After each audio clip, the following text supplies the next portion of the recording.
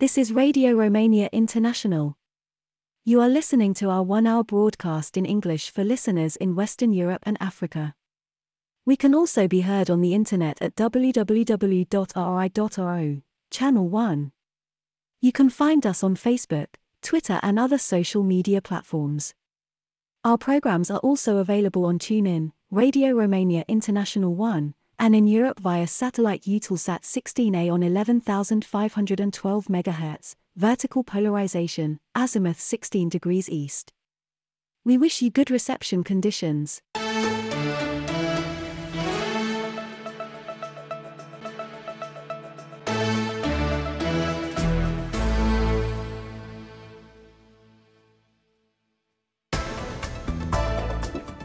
Hello, I'm your host Elena Enache, bringing you the news. First, the headlines.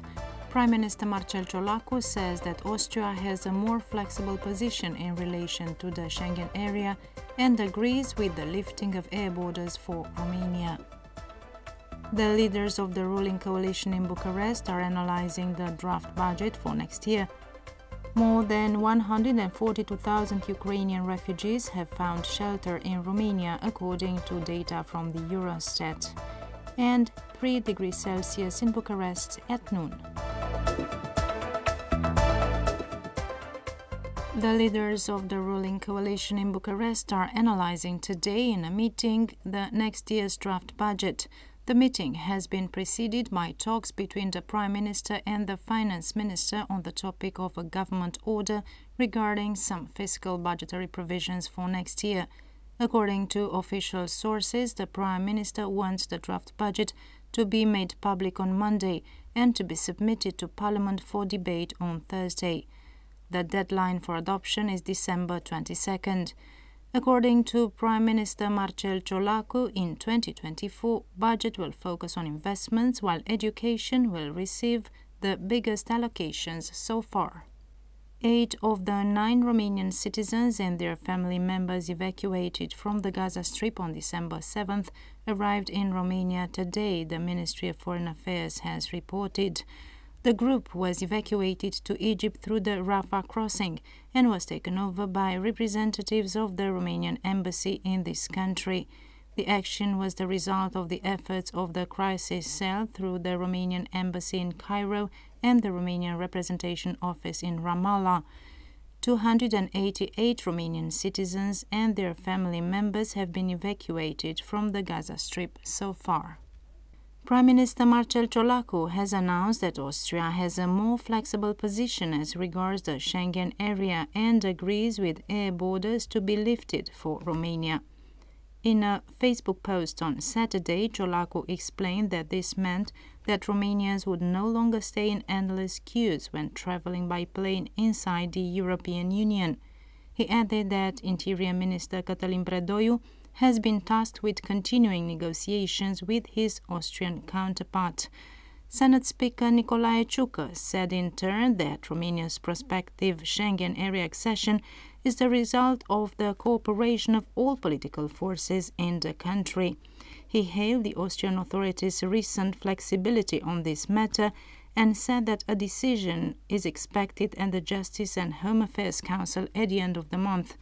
According to Austrian public radio and television cited by the local press, checks at the air border could be lifted if certain conditions are met, such as tripling the number of operations undertaken by Bulgaria in the European Border Police Agency Frontex and more thorough checks at the Romanian-Bulgarian and Hungarian-Romanian borders. At the end of October, over 4,200,000 Ukrainian refugees were on the European Union territory at the end of the month, benefiting temporary protection.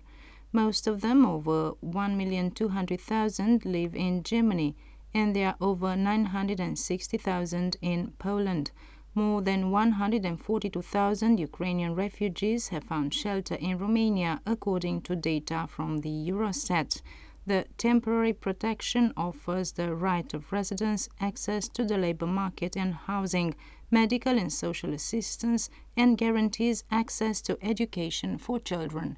And that was the news. Now for a brief announcement about Radio Romania International's annual survey of its listeners and internet and social media users to find out the 2023 Personality of the Year. And this has been no easy year, with Russia's war in Ukraine continuing, energy prices rocketing, many parts of the world suffering food shortages, and, not least, with global warming causing what was probably the hottest year on record. On top of all this came the conflict between Israel and Hamas in the Gaza Strip. In this difficult year, which international public figure, in your opinion, has had the strongest positive impact on the world, and why? Radio Romania International will designate its Personality of the Year based on your nominations, which you can submit together with a short justification by posting directly on our website in a comment to this article at www.rri.ro, by email at engl@rri.ro, on our Facebook page, on Instagram, WhatsApp at 0040 744 312 650, text or audio, or by fax at 0040 21 319 0562. We will announce the Radio Romania International Personality of the Year on air and online on Monday, the 1st of January 2024. We are looking forward to receiving your nominations, so please get in touch. You are listening to Radio Romania International.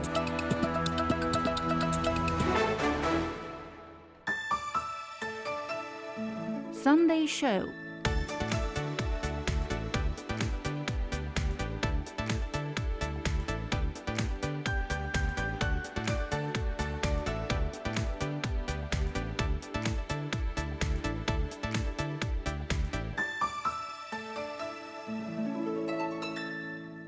Hello and welcome to a new edition of Sunday Show with me, Diana Petrescu.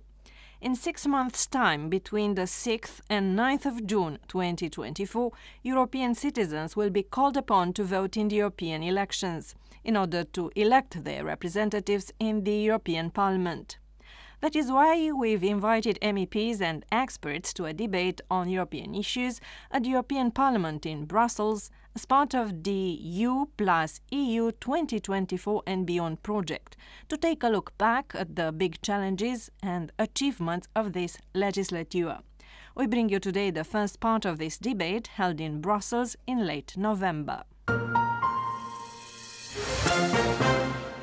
Hello and welcome to a roundup debate as part of the EU plus EU 2024 and Beyond project, co-financed by the European Parliament. My name is Diana Petrescu, I will be your host today, and I have with me distinguished guests. I'm delighted to welcome today Mrs. Mercedes Bresso, MEP, Group of Progressive Alliance of Socialists and Democrats in the European Parliament. Hello, thanks for accepting our invitation. Mr. Nicolae Ștefănuț, MEP, Group of the Greens, European Free Alliance, Romania. Hello, thanks for joining us. Hello. Miss Olivia Serra Calvo, President of the European Student Think Tank, who focuses in her research activity, and not only, on human rights, children's rights, international security and European affairs. Hello, thanks for your participation. Thank you for inviting me. And Mrs. Elżbieta Bienkowska, former Polish European Commissioner for the Single Market, Industry, Entrepreneurship and SMEs, Chair of the Center for European Policy Studies Board. Chairwoman. Yes, actually the first woman to hold this position. Thank you. Hello, thanks for taking the time to be with us today. Thank you very much. 2023 has turned out to be another year of unprecedented challenges for the European legislature, which has had an atypical term in office anyway. It had to deal with Brexit. The number of MEPs has changed. The president of the European Parliament, the charismatic David Sassoli, passed away. The COVID pandemic changed people's lives and took its toll on the EU economy. Then the war in Ukraine rocked the continent after almost 80 years of peace in Europe. Europeans have weathered an energy crisis, ensued by a food crisis, and we are now looking at the latest developments in Gaza Strip. Now, with the finish line of this legislature in sight, what have been, in your opinion, the biggest challenges the EU had to cope with? And has the EU risen up to the expectations? I think it's obvious that the biggest challenges or the biggest crisis this legislature had was COVID and the war. Of course, nobody expected those two, so that's why probably the work of the Parliament and the Commission would be much smoother without those two. But on the other hand, from this grew something very special because, for example, the new generation EU was born, which means that Europe had a common loan. It is important as we discuss the future of the European Union. This is something which really changed completely the way member states think about Europe because they need to pay the loan. It's like a mortgage in marriage, you know, it really links very strongly. So this is something very important. And I think, of course, beside COVID and war in Ukraine, which is also connected with the thinking of a security and defense at the European Union level, which really started a little bit during Juncker mandate when I was a commissioner with the European Defence Fund. But of course, now we see how important it is to think about the European security and discuss it between European Union member states, although they are also members of NATO. It is important, but, you know, being stronger in defense in Europe makes NATO stronger. We need to rely also partly on ourselves. And of course, probably we'll discuss it, the Green Deal, the big legislation, which was probably the main, if not COVID and if not war in Ukraine. Ms. Bresso? I think the main problem of this legislature were sure starting with COVID and after the two wars, for the first time with the real war in Europe. And also since a lot of time we did a so complex situation, war in the Mediterranean area. So these are sure the main problem, both not solved. We discovered, realized that Europe has not yet the instrument to intervene. We need competencies and capacities to act if we want to have a role in the future of our continent, because we are speaking about our continent, not about the rest of the world. This demand a reflection about the actual treaties and their change, and this is what we did the last week. It was not a big majority, this was a pity, but I think that this depends more from the differences between the different states than to the idea that we have to change. So I think that the convention or another way to discuss together how to change and to avoid that a small group will go ahead. The idea is to discuss and to find a way to change, to have in Europe able to decide and to protect their citizens. And this means, first of all, security and defense and foreign policy. Common strong defense and security policy means also other competencies in different fields, because we have also to protect our citizens. So more social policy to finish the Green Deal and to protect our activities, our industries, our agriculture. So the strategic compass for Europe, that means the possibility to have all the we always need more than good intentions. Yes, We need to be able to produce all we need, the important product, with all the phases of production, not just the last phases importing the first, because in this way we are not secure to have what we need for the future. This is true also for agriculture, so for the strategic and essential possibility to guarantee food to all Europeans. The fundamental subject was the Green Deal. The Green Deal is a way to keep again Europe on the front line of environmental policies, because we lost a lot of time and spaces. So we need to come back. Europe is coming back with the Green Deal. Also in this case, probably we have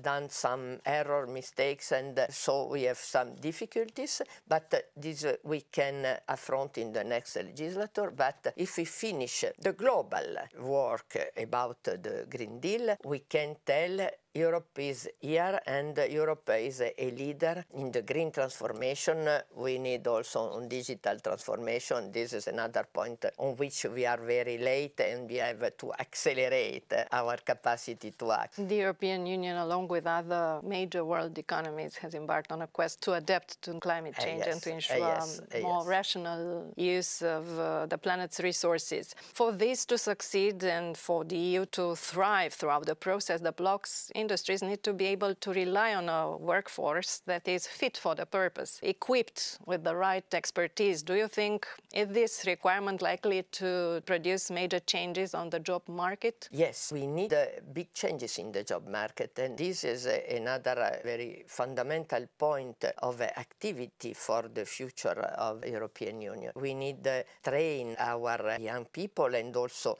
all the workers on the two aspects of fundamental changes for the future. One is digital economy, so we are a bit late in digital economy. We have to recuperate a capacity to act, but we need very important training of all our workers on digital and also on green technologies, because otherwise we will not have people with us. We need to have people and company with us. It's not only a Green Deal, it's a great challenge. This challenge is important and can be successful if we have all people with us, and they need formation to be able to accept the change, to be able to have more for them, not less. And this, I think, is perhaps some we lost in this legislature to do with our citizens, to explain better how is important these two changes for their future and for the future of young people in Europe. Otherwise, if we lost capacity of being competitive, we lost the future for our young people. And so this is, I think, very important to discuss with our citizens in the electoral campaign we will have, to explain how is important what you have done and how is important to have them on board with us. Ms. Carvo, do you think that teenagers and young adults feel adequately prepared to participate in the green economy? Not really. I think we're working towards there, and the EU is giving a lot of resources in that matter to build on the skills, especially digital skills that are very necessary for this new economy that we're going towards. But of course, there still work needs to be done in that situation, and the different trainings or education has to be also adapted for that purpose. So yeah, indeed, there's still work to do. But I think also as young generations, we are also trying to learn on our side, by ourselves, by teaching ourselves through different platforms online or being part of organizations like the one I'm presiding. So this is also a way of learning in a non-formal way. So it's a bit this way, I guess, how we are trying to make it work. Mr. Stefanuzzo, in your view, what have been the big challenges and also the big achievements? I'll start with the latter, because I think we have not seen that underneath the surface, our youth is going through a crisis of several kinds. Economic, in terms of opportunities. There's a famous report called Poorer Than Your Parents. I have the impression that young people feel they lack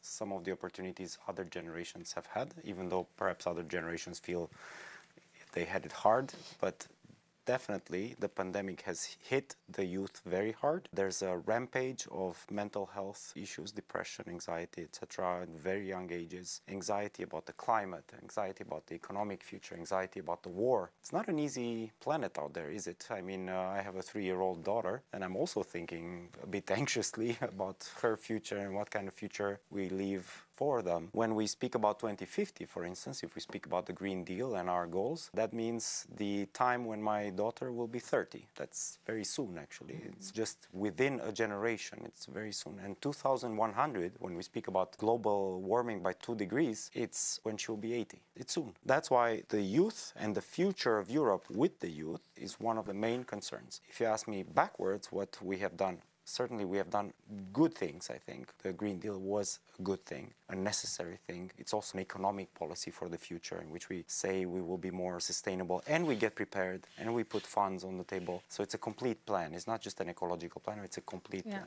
What have been your flagship initiatives? My flagship initiatives, I cared a lot about health. I'm glad that this parliament gave a health policy for the union. And secondly, I fight for Erasmus. I have a program called Erasmus Equality, which strives to bring Erasmus scholarships higher. Why? Because right now it's only kids of rich families who get to go. It's starting to become an elite project, and we cannot afford as a European Union that our most cherished and our most successful project becomes an elite project. I talk to many young people and they say we cannot afford, with 500, 600 euro a month, we cannot afford to live in Paris, in Milan, and even Warsaw or Bucharest. These are not cheap cities anymore. So bringing the level of scholarships up so that every single child, no matter what kind of background from their family, that they can go, it's one of my biggest goals. Also an initiative, it's not just a goal. Maybe that's why the buzzword nowadays is resilience. And resilience also means stability. And stability translates in many forms. We should educate our young people.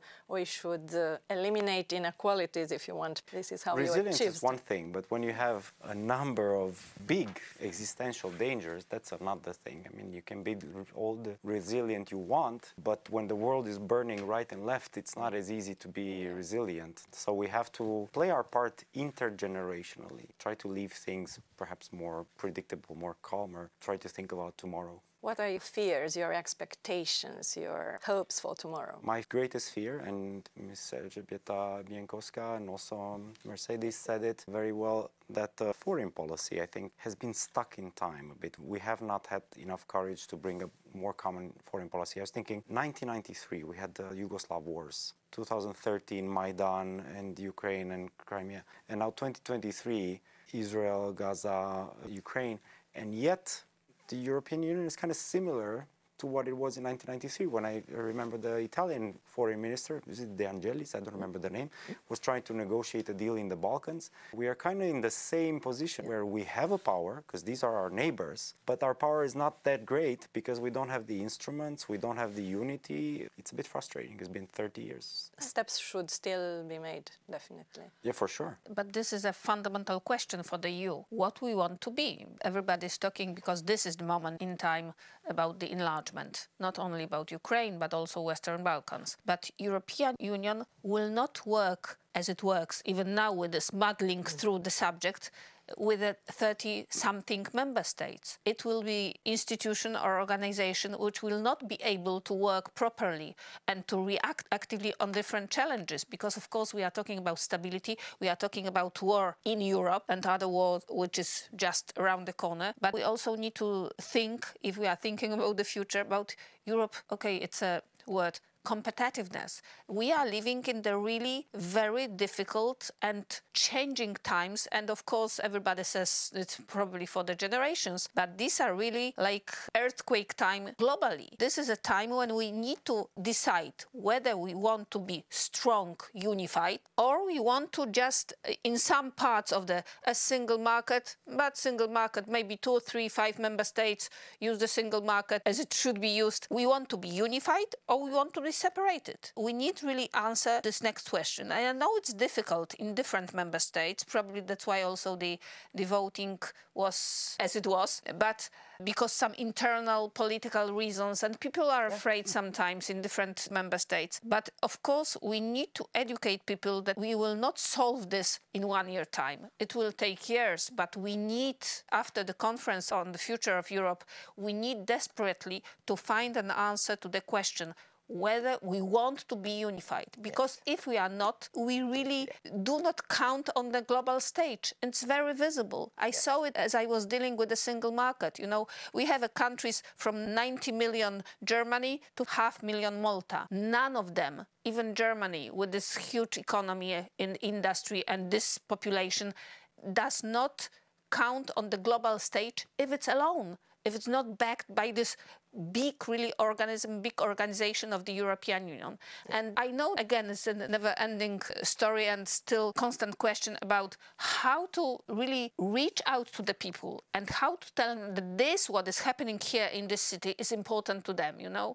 Because in the electoral campaign for the European Parliament, people think that European MEPs will give them a road or whatever. This is much more broader picture, but on the other hand, here are the resolutions, or here are the topics that really will touch their lives, will touch the lives of their children. Really, you know, migration, war, stability, economy, where we will work, how we will teach our students, how we will heal, how our health policy will look. Again, maybe unfortunately, but fortunately, we started to discuss the health policy at the European level because of COVID. If not, probably we will again discuss it for years. Now with COVID and with the vaccines, it was much faster and much more achievable to the member states to get the vaccines. So these are really fundamental questions. questions. They are then divided into the smaller ones. When we talk about the education, again, we've been talking about this for years, how to link the industry or the needs of the industry with the education, with the educational institutions, with the universities, with the schools, how to link them. And this link must happen at the regional level, more local, better, not at the European level. Because, in Romania, in Craiova, you have industry. So there, this industry will be digitalized, whether we want it or not, because the world is changing. So how to find the people who are really fit for this industry in this relatively small region of Craiova on the map of the European Union? So these are really the questions which needed to be answered. And I think the education, I was once asked, what is the most important? I said, educating people, different ages. A good example of solidarity was, I think, in the field of energy. And a good example, I think, is Repowering. Again, yes. It was an outstanding...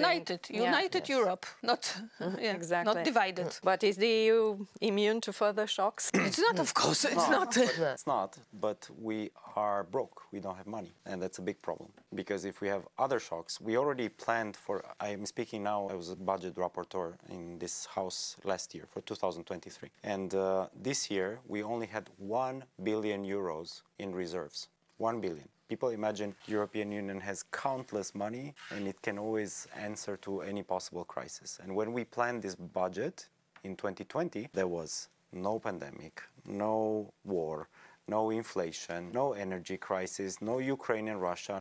And we deal with the same money before 5 different crises. So to your question, if we are ready for another crisis, we are not ready for another crisis. And actually, we should talk about this seriously in the next election, because now we're revising the 7-year budget in the so-called MFF. We should really talk about and tell the member states, look, if you don't give us the means, if we don't give each other the means, give ourselves the means, you will destroy the European Union. It's as easy as that, because once you are in a situation to not be able to answer to a crisis, citizens will lose faith. When Bergamo happened with the pandemic, we had zero money for crisis, zero. And we had to watch people being put in trucks, dead from the hospital, until we looked for means, etc., and we could respond. But for a moment, the European Union looked weak for the citizen, and we cannot afford this. The question of resources is very important, is another one on the plate of the exactly, next. Yes, the other side of the coin. Yes, because we can't imagine to have more competencies without more money, and the money can be decided with the limit clearly established, but decided by the European Union itself, the 2 legislators, the Parliament and the Council. I think it's clear for us, not for all our colleagues, that without a change of the structure, fundamental structure of the European Union, we can't go ahead, not the enlargement, because the enlargement, the absolute necessity of a different way, take decision. Now we will see if the European Council will decide. I think that the Council will pass the decision of the Parliament, but because it's a decision to ask for a new convention. If they decided, the European Council, not to go ahead with the idea of a convention, they have to propose something else, because we can't stay here. This is the problem. It's not a convention, this is the instrument in the treaty to change the European Union. But we can open a discussion about our proposal, perhaps also before to start a convention, but we need to know what the different states want to do. We can't stay here. I think there are fear from some states to lose their sovereignty. But what sovereignty are we speaking? Because at the world level, we can't speak with 27 voices. We don't count anything, so we have to speak with one voice. But the competencies proper to the state in a federal or quasi-federal states are of the states, so we have to respect this. I think that we have to clarify the mechanism. If they don't want to call it a federal state, we can call a confederal state. Switzerland is already a confederal confederate states. Also, in fact, they are a federal one, but they call them confederal. So confederation is more clear. Also, I think there is a technical point which is very important. The shared competence in the European Union means that the European Union can decide what are its competencies and the rest leave to the states. I think that giving a competence to the European Union, the state should decide what are the part of the European Union and the rest is of the state. So it can be acceptable, more acceptable, for example, on health. It's clear that we need a shared competence, but not all the health can be transferred to the European Union. So we have to improve the competencies, but having clear that what we leave to the states is untouchable from the European Union. You have been listening to the first part of a debate on European issues with MEPs and experts as part of the EU plus EU 2024 and Beyond project that reviewed the big challenges and achievements of this legislature. Join us next week. I am Diana Petrescu. Thanks for listening.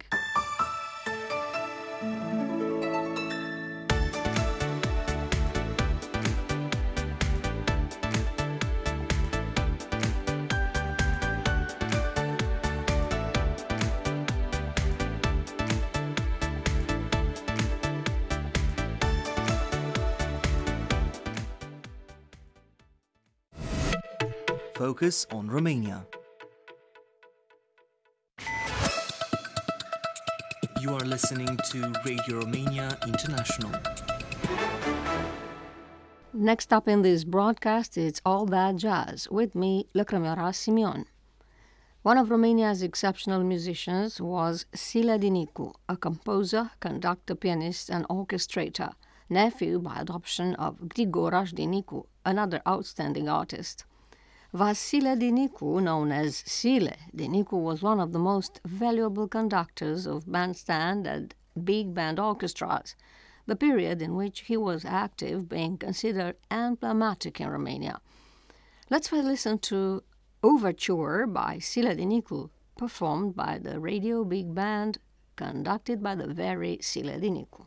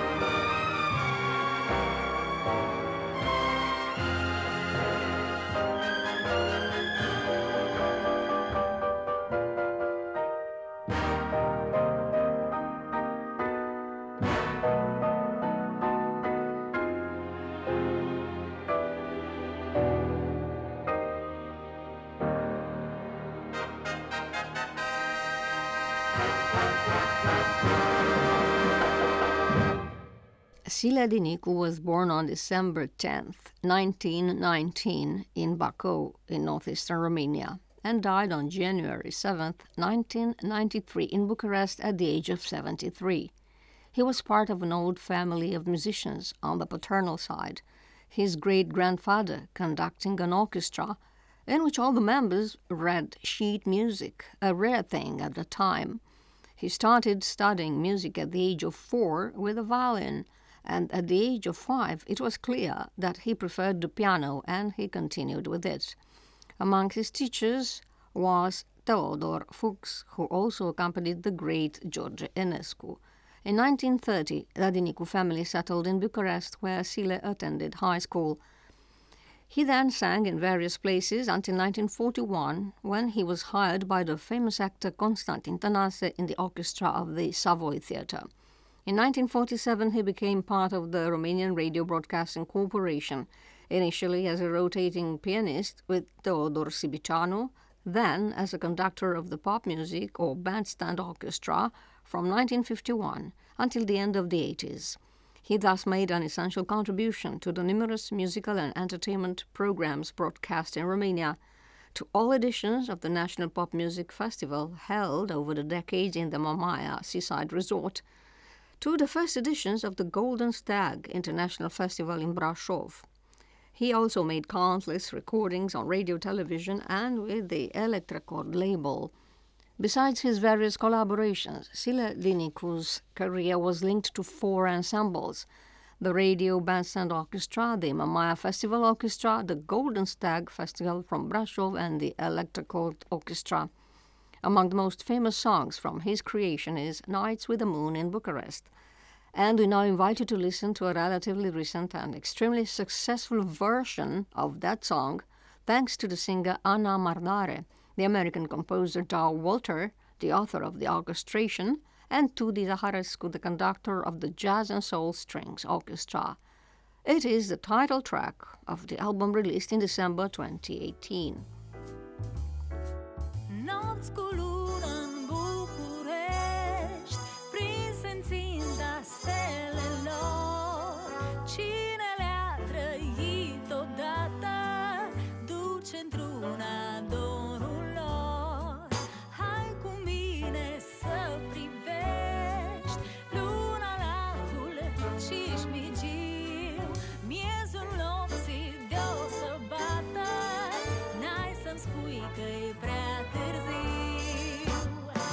Voci de primăvară cu vierți de nai, mol contemple soară șoptind, mai stai nopți cu lună în București, vor mai fi tot ca-n povești, dar cu nopți ca noaptea asta, n-ai să te mai întâlnești.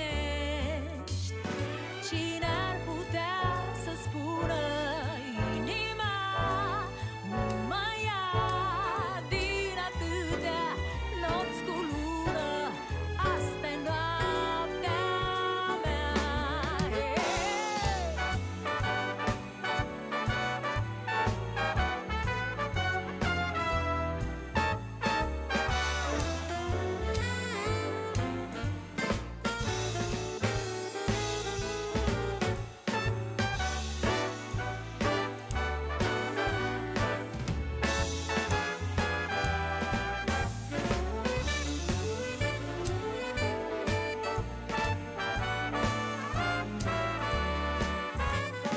Voci de primăvară cu vierți de nai, mol contemple soară șoptind, mai stai nopți cu lună în București, prinse în ținta stelelor, cine le-a trăit odată, duce într-una. In the end of all that jazz today, listen to Blues for Sile Dinicu, composed by Titel Popovici, who was very close to Sile Dinicu. Performing is the Titel Popovici Orchestra.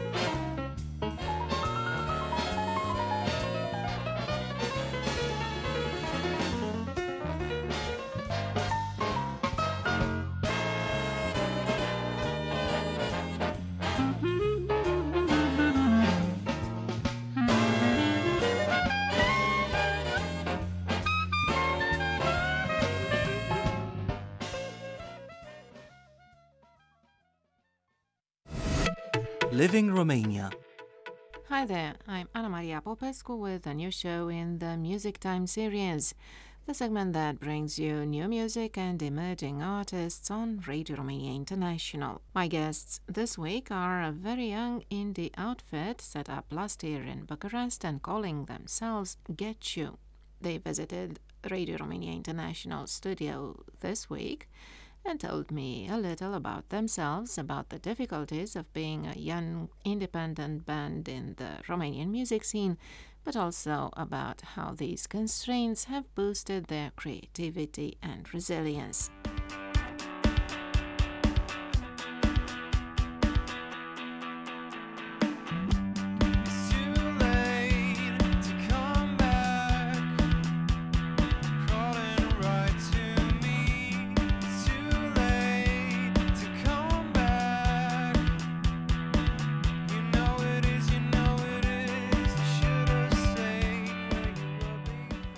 First of all, welcome to the show. It's great to have you all here. Thank you for having us. Hello, I'm Victor. I sing and play guitar. I am Daniel. I am the bass player. I'm David. I play the drums. I'm Bucur and I play guitar as well, and I back Victor with vocals. Great to have you here. Let's start with the story of the band, if you can walk me through it a little bit. I used to be in a different band, started with some of my friends. They weren't really into music as much as me, so I slowly just stopped seeing them. And at some point last year, about exactly a year ago, I had the idea to record myself and do a short album as an EP, where I play everything and do my best to release it, just because I wanted to do something special for my birthday. I didn't have really great expectations for it, but at some point it sort of got somewhat popular with people who were interested in Romanian underground music, and people kept recommending me some talented musicians, and now they're next to me, and I'm glad I met them. I met Victor at Uzina coffee shop by mistake. I went to a concert and a friend told me, hey, you should check this out. This guy posted an EP and he may need some musicians, so you should talk to him. I went ahead and I told him, hey, I'm Daniel, I play bass, I can play a lot of genres. I listed some. And he said, yeah, it's not necessary, but we'll see. For now I have a bass player. And a few days after, he contacted me and said, let's go to rehearsals tomorrow.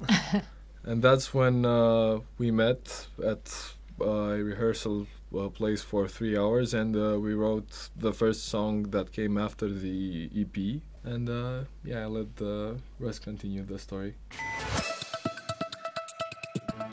You are listening to Radio Romania International. I was at Uzina as well with Daniel, and I met Victor there as well. But I didn't enter the band with Daniel. It took some time before I was ready to propose to Victor to enter the band, and he needed another guitarist, so it was good. And that's kind of it, honestly. David? I was the last one to enter the band. I met Victor at some concerts, but we didn't really talk. And then one day we started talking, and I was like, hey, do you need a drummer? I could play drums for you. I really like the EP, and after a week or so, he just told me, yeah, let's go, let's do this. How did you come up with the name for the band? I came up with it like 3 years ago, and I proposed it to that former band I was in. They thought it was really goofy, so I just kept it for myself, and it was sort of my solo name. And now it's not a solo name anymore. I see. And it's a Weezer song. Yeah, it's the name of a song. It's not necessarily my favorite song or my favorite band. It's just I thought it sounded like a good name, and it was catchy enough. It had its own sort of misspelling, so that you couldn't really confuse it for something else and Google us and get like a name like The Doors would have gotten you images of doors. Okay, so you got together and you started playing and writing songs. How does this work? Who writes what? Who does the music? Who does the lyrics? So, because he started a project, I think it's important to keep his essence in our songs. So usually he starts writing something, and then we'll get our parts together and write together. But he starts the process. I've been listening to some of your songs online, and what got my attention on one of the platforms was that for each song you had a different hashtag or a different category, like ambient or classical or alternative rock. So I guess my question is, what do you play? How would you define your genre, your style? Well, on SoundCloud specifically, I just sort of released solo stuff that I came up with and wanted to be able to share easily instead of just sending a file. And at some point when I released the EP, I realized it would be sort of more professional to have it on bigger streaming platforms like Spotify and YouTube, whatever. I didn't also add the EP on the SoundCloud because, one, I didn't think of it. Also, I couldn't really monetize it, and I sort of felt like it wouldn't be the best idea to just have it there since it's already free on YouTube, if that was a problem. But yeah, we now play sort of indie rock, something post-punk. I'm not really good at genres, but I'm always trying to sort of just step outside our genre. I'm always trying to do something that hasn't been just done to death. My SoundCloud solo stuff, it was easier to really get experimental because it was mostly fake instruments, so it was just sort of, sounds that I could do at home. Live, we sort of have to stick to a rock guitar right now sound because, that's just what we can afford so far. But I really hope we can at some point maybe add some cooler sampling electronic stuff, maybe get some keys. But this is just what we could do right now. And I think that these limitations make us more creative overall. I see. This EP you mentioned, is it songs from the living room? Yes. Okay. So do you have any albums released as a band so far? No, not yet, but we're gonna start recording stuff soon. We really want to have something that really includes everyone, because so far I've sort of felt bad mentioning that it's just me when people know us as a band, then look up our stuff. But I really want to include them because I sort of feel bad. And the song that is going to be released soon, I hope, the new one, is going to be very different from everything that's on the EP. It was the song we wrote at our first rehearsal, and it's got a lot of requests after concerts, which we're happy about. So we're going to start recording hopefully this year. Okay, that's great. The best of luck and looking forward to the album. Thank you. Thank you very much. Thank you. These have been Victor, Daniel, David and Bukur, the 4 members of the band Get You. Do check them out on streaming platforms and keep an eye out for their upcoming album. You won't regret it. Wrapping up Music Time today is their piece Too Late. I'm Anna Maria Popescu. Thanks for listening.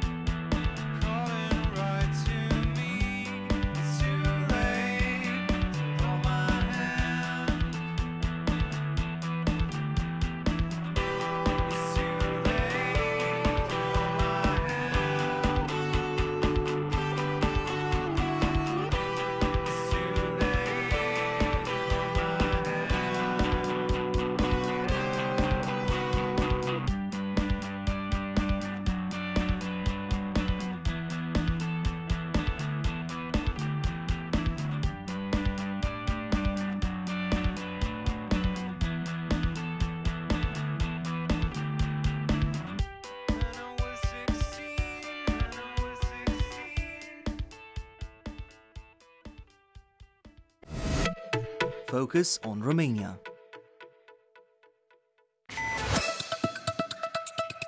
You are listening to Radio Romania International. Welcome to Simply Folk with me, Eugen Nasta. You're invited to listen to Lidia Bejenaru performing Alack My Wretched Heart, an evergreen of Romanian traditional music.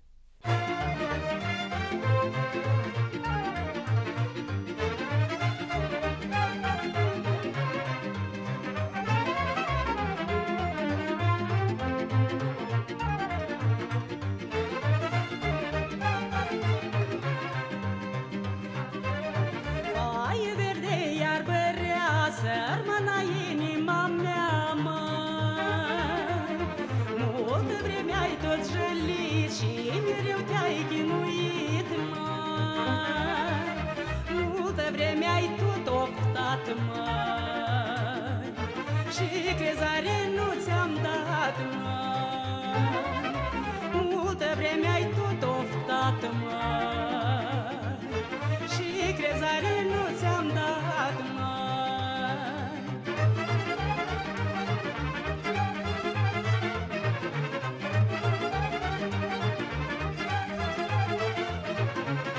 Cât apoi pe vâlcele, toate-s lacrimi de-ale mele.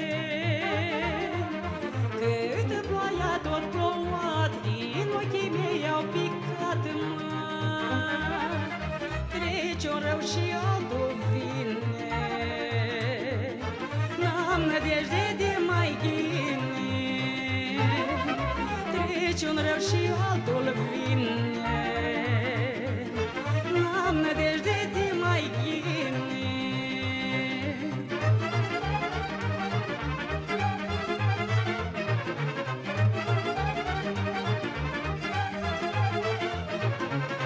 Trece un rău și o supărare, alta-mi vine și mai mare.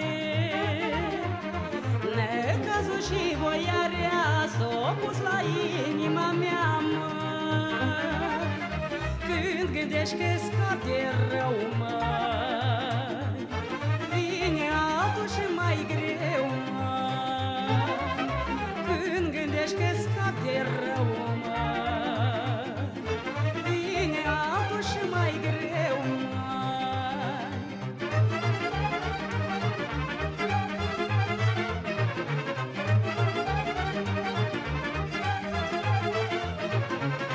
Sărmana inima mea nu mai plânge și ofta, măi. Că-o veni o zi cu soare și hai să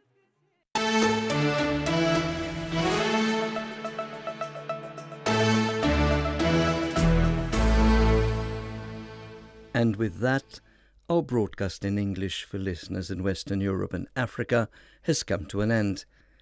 You can listen to our next program for Western Europe at 1800 hours UTC on 11630 kHz in the DRM system. Listeners in Africa can receive our programs tomorrow at 1200 hours UTC on 21470 kHz. We can also be heard on the internet at www.rri.ro, Channel 1. If you have any comments or suggestions, please write an email at engl@rri.ro. Goodbye.